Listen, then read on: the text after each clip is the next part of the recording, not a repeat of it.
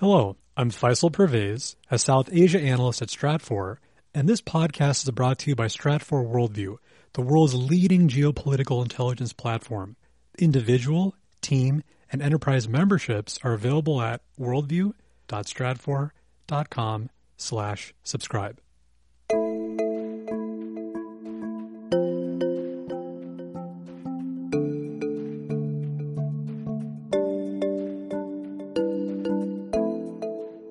Inflation is at 10.5%. That's the worst since 2003. That's affecting Turks across all different socioeconomic levels.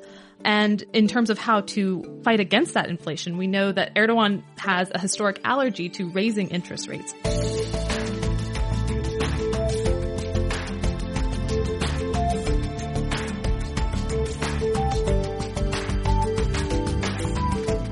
Welcome to the Stratfor Podcast, focused on geopolitics and world affairs from Stratfor.com. I'm your host, Ben Sheen. Amid Turkey's turbulent political and economic environment at the moment, President Recep Tayyip Erdogan has called for early elections on June 24th. To better understand why he's making this move now and what it means for Turkey, the Middle East and beyond, Stratfor Vice President of Global Analysis Reva Goujon and Middle East and North Africa analyst Emily Hawthorne sit down to unravel early Turkish elections in this episode of the Stratfor Podcast. Thanks for joining us.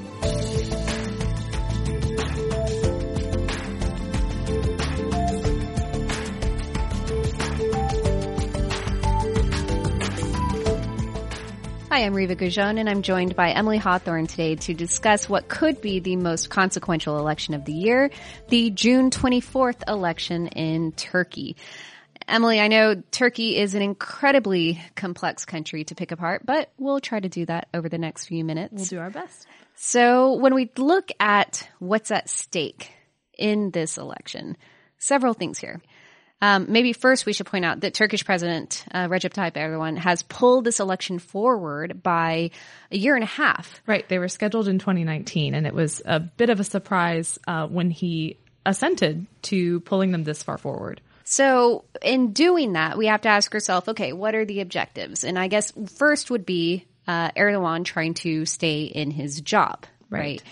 And we can go back to, honestly, you'd have to go back at least to the beginning of his political career, but at least when he became prime minister in 2003, he stayed through 3 consecutive terms up until 2014, pulled a kind of Putin-esque maneuver when he was elected president.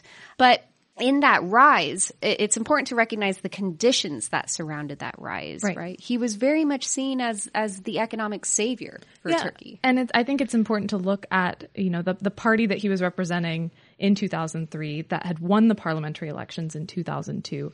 The AK party really won those elections in large part because the 90s were a tumultuous year economically for Turkey.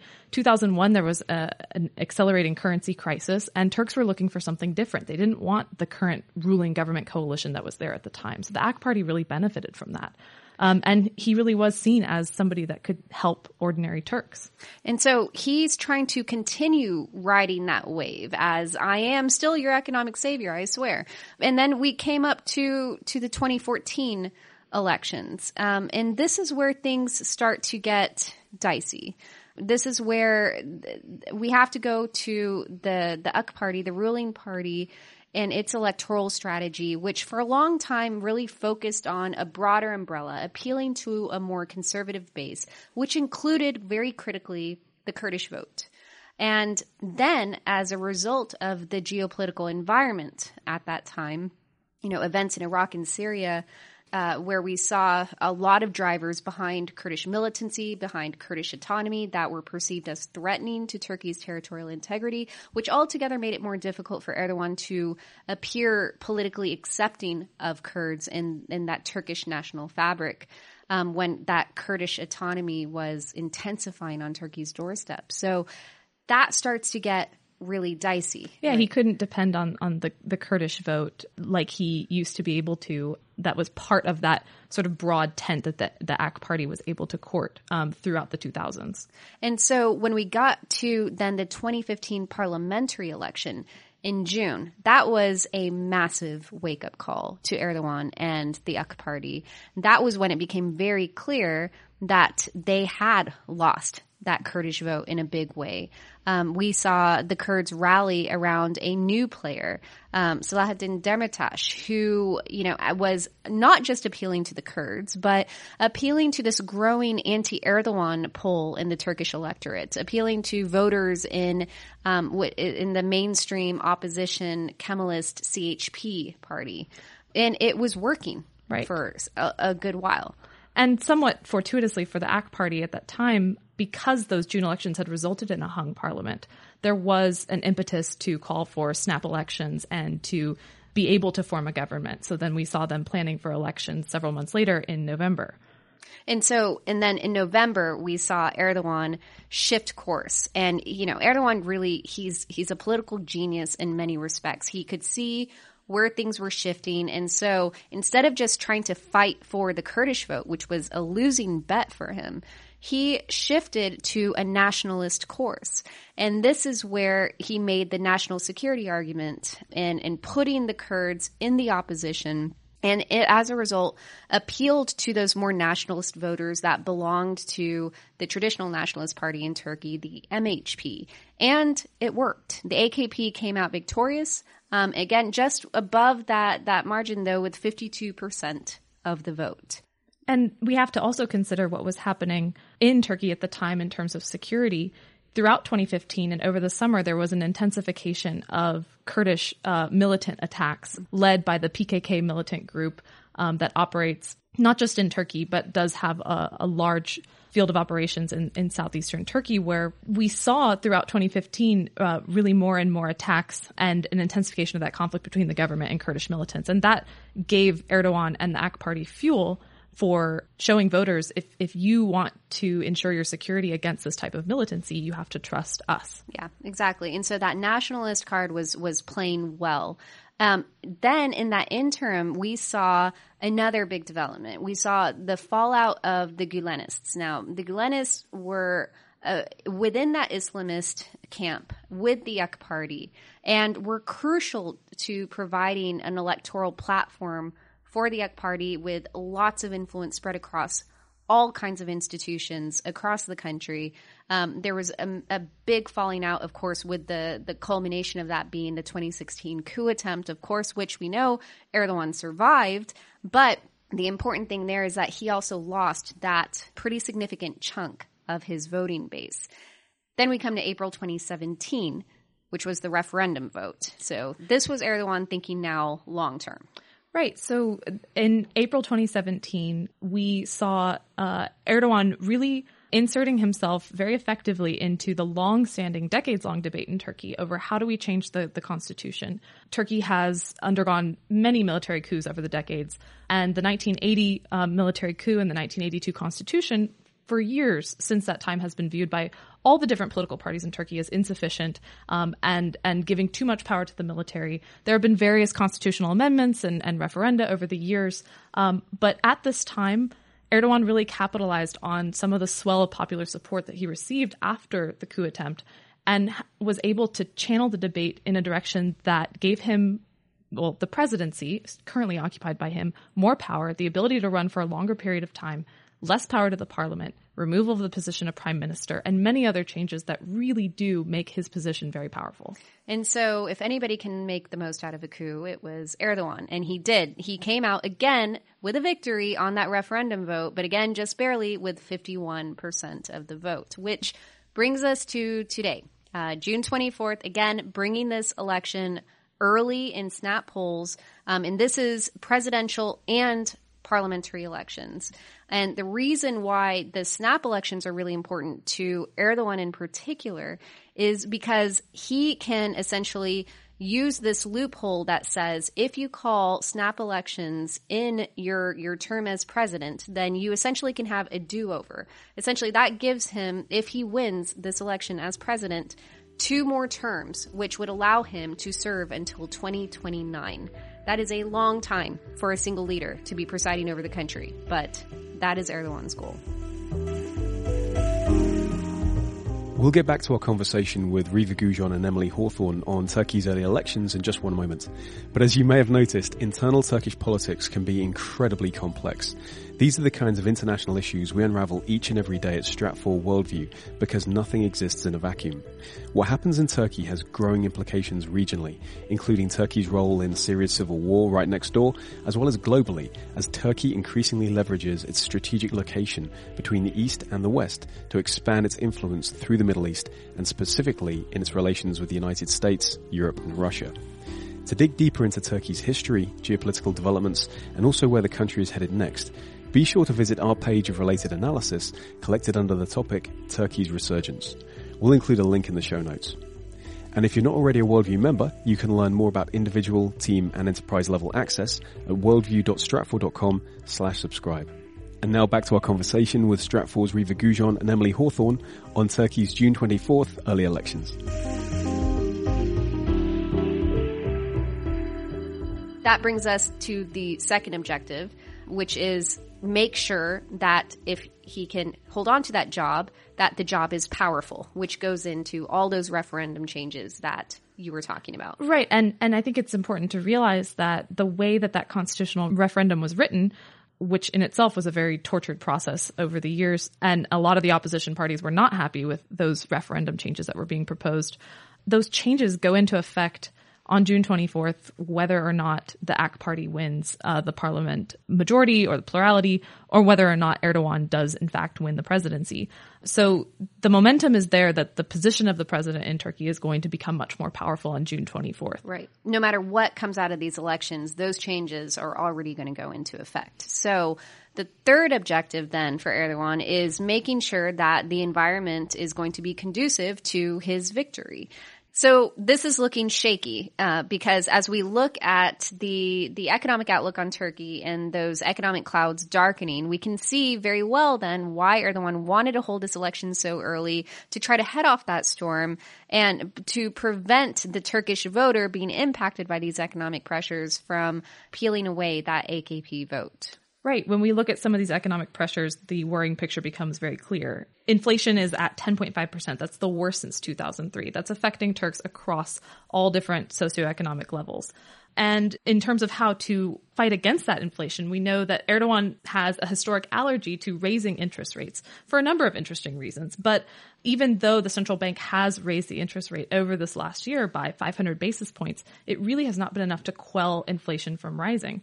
And this is where things get tricky, right? Because Turkey's up against a lot of structural forces here. We're looking at a rising dollar. We're looking at rising commodity prices that puts a lot of stress on Turkey's already large current account deficit, which is, 5% of GDP at this point. GDP. And Turkey also is exposed to a lot of U.S. dollar denominated debt. And when you have any sort of political tremors around Turkey, it's very easy for those financial flows going into Turkey as an emerging market economy to just as easily flow out of the country and leave Turkey in a lurch. And that's where Turkey has experienced a significant amount of GDP growth over the last year, but a lot of that has been fueled by investment and dollar-denominated, euro-denominated investment, and that has contributed to the growing debt problem in Turkey. This is all helping lead to pressure on the lira. And right now, the lira value versus the dollar is at lower levels than it has ever been before.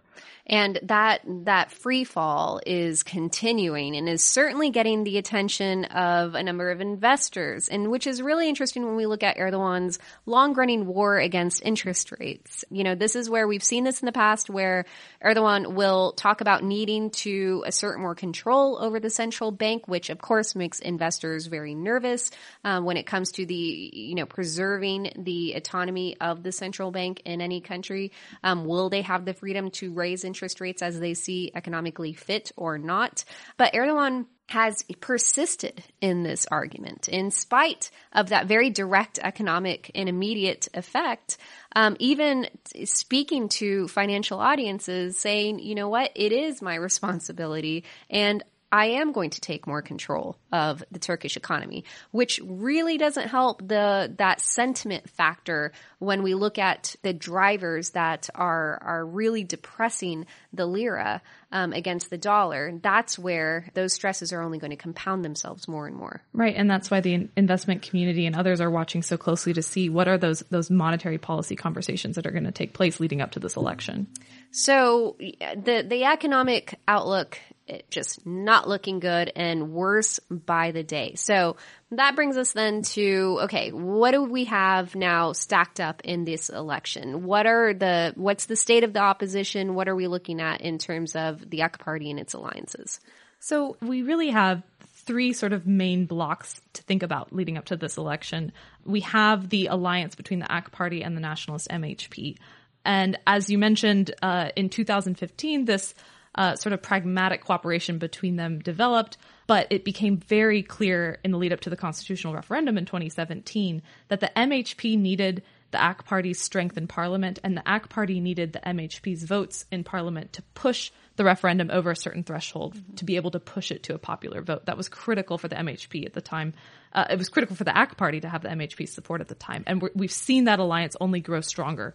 But as we've noted all along, there was always a fault line in that AK Party MHP alliance, in that even as the MHP was fighting for its own political survival and needed the strength in numbers through the AK Party alliance, to do so, there was a liability to adhering itself too tightly to Erdogan, who was becoming a much more polarizing figure in Turkish politics. And now we've seen the result of that with an MHP spinoff. Absolutely. And that takes us to the state of the second block, which is really this opposition block that's primarily formed of the CHP, the Good Party, and the Felicity Party. The Good Party emerged from some MPs that split off from the nationalist MHP party, disillusioned with the direction that their party was moving in by cooperating with the AK Party to the degree that they did. So the Good Party has emerged in trying, it's a nascent party. I think this is also a motivator for why Erdogan consented to have the elections early, because he wanted to head off the development of this party, because they're running after a lot of the same voters that the AK Party relies on. You also have the CHP, which is sort of the traditional, it's the oldest party in Turkey since it started its multi-party system, and it espouses more secular, more liberal policies. And then you have the Felicity Party, which, like the AK Party, is an Islamist party, typically commands smaller numbers in parliament, but is important because it wants to ebb away at some of the Islamist support that goes to the AK Party. And that is critical when we think about where the Gülenist vote goes. It's critical when we think about, there were rumors that the former Turkish president, Abdullah Gül, that, he could, come back into politics, and could he peel away support from the existing AK Party, which is a big threat to Erdogan. And so, right. That's another key thing that we're looking at is, to what degree is this election going to tell us about the internal unity of the AK Party? Right. And in terms of really pushing against the AK Party and its dominance over Turkey's domestic policy and foreign policy, that is what's uniting these opposition parties together. If you lay out their economic policies and foreign policies,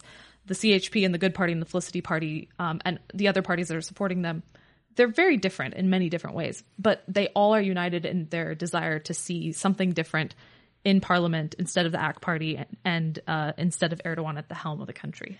And it leaves open the question again of the Kurdish vote. Now, our third block. Right. And so the Kurds were not able to enter into this alliance with the CHP, the Good Party, and the Felicity Party.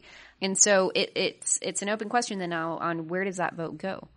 Yeah, so we have a small alliance of Kurdish parties. The HDP is the most well-known of the Kurdish parties, and their leader right now is in prison, and he's also running for president from prison. And that leader, again, is Demirtas, who performed very well in previous elections in the first round, and so before was able to have that charisma before things really went south between the AK Party and the Kurdish vote. Right. So it really is an open question in this election where that roughly 20% of Turkey's population that is comprised of Kurds, do they support some of these opposition parties? do they support the AK party? There is a contingent of Kurds who support the stability and support the vision and the message that Erdogan has always successfully conveyed, which is that stability comes through supporting the AK party. Or are they going to throw their support behind some of the Kurdish parties in the electoral alliance? It really is an open question. And the reason why this matters is we're talking about the Kurds make up anywhere from 18 to 20% of the Turkish vote. The AK party is trying to get at least 4 to 5% of that to ensure its electoral success. Again, it's an open question. So to wrap up, Emily, as we're looking forward to June 24th and this pivotal election, things that we're going to be watching for, the big questions that we're considering. And I think the first one is recognizing the very real potential for this to go to a second round, given those economic pressures, given the questions around the Kurdish vote, the questions around AK party unity, all of that is up for a test. And Erdogan has excelled, as you said, he's somewhat of a political genius. He excels at splitting the opposition, splitting whatever opposition is in his wake. But there still is a question about how popular is this new good party? How popular is the CHP going to look after these last couple of very tumultuous years in Turkey? Are voters weary? And I think that's where you also have to look at the margins of victory that the AK party's constitutional referendum had in some of the major urban centers in Turkey. Mm-hmm. As you mentioned, it was a narrow victory for them overall, 51 to 49%, but they actually lost it in the three major urban centers, Mersin, Ankara, and Istanbul. And that's also something that I'm sure the AK party is thinking about, that they're going to try and win some of those urban voters. Absolutely. That's still the core of Turkey at the end of the day.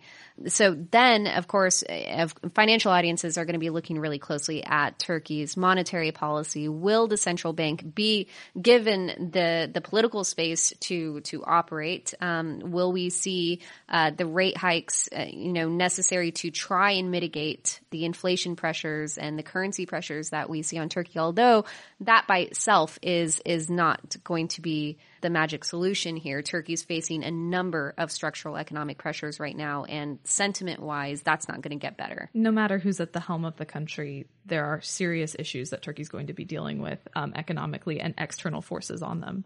And so given, the precarious nature of this gamble that Erdogan is making, it raises the question then if we see this go to a second round and if the margins are looking very narrow, and we know that Erdogan is not planning on retiring anytime soon. This is not a leader that intends to go quietly into the good night. And so what tools are at his disposal to ensure that electoral victory?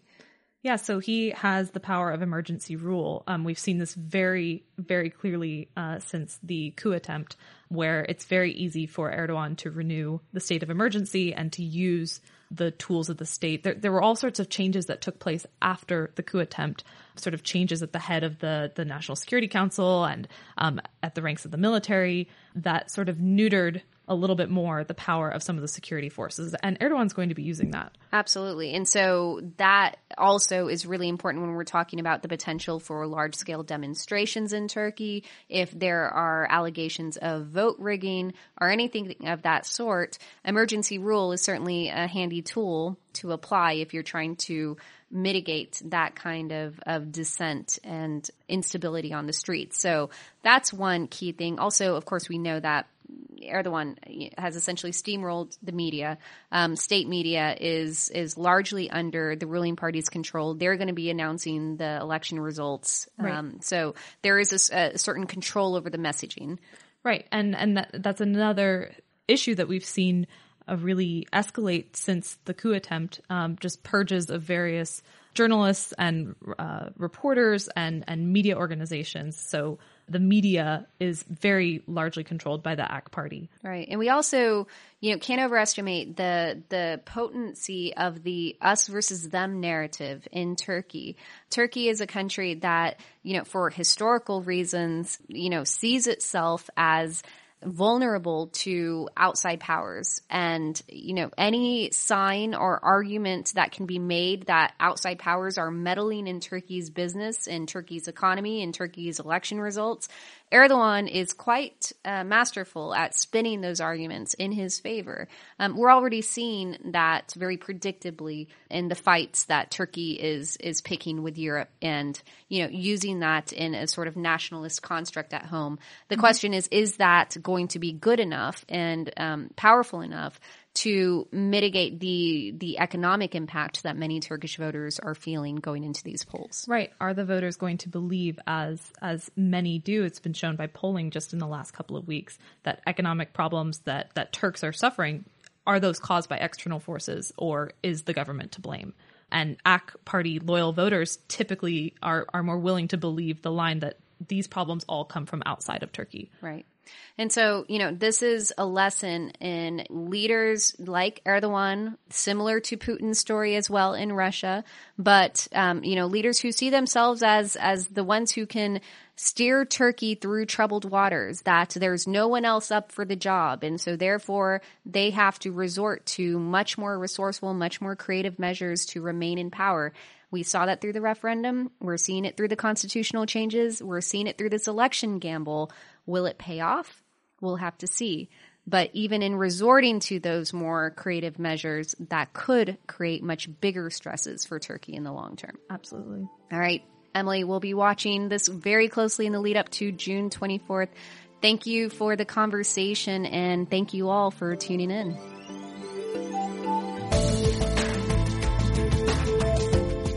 Well, that's it for this episode of the Stratfor Podcast.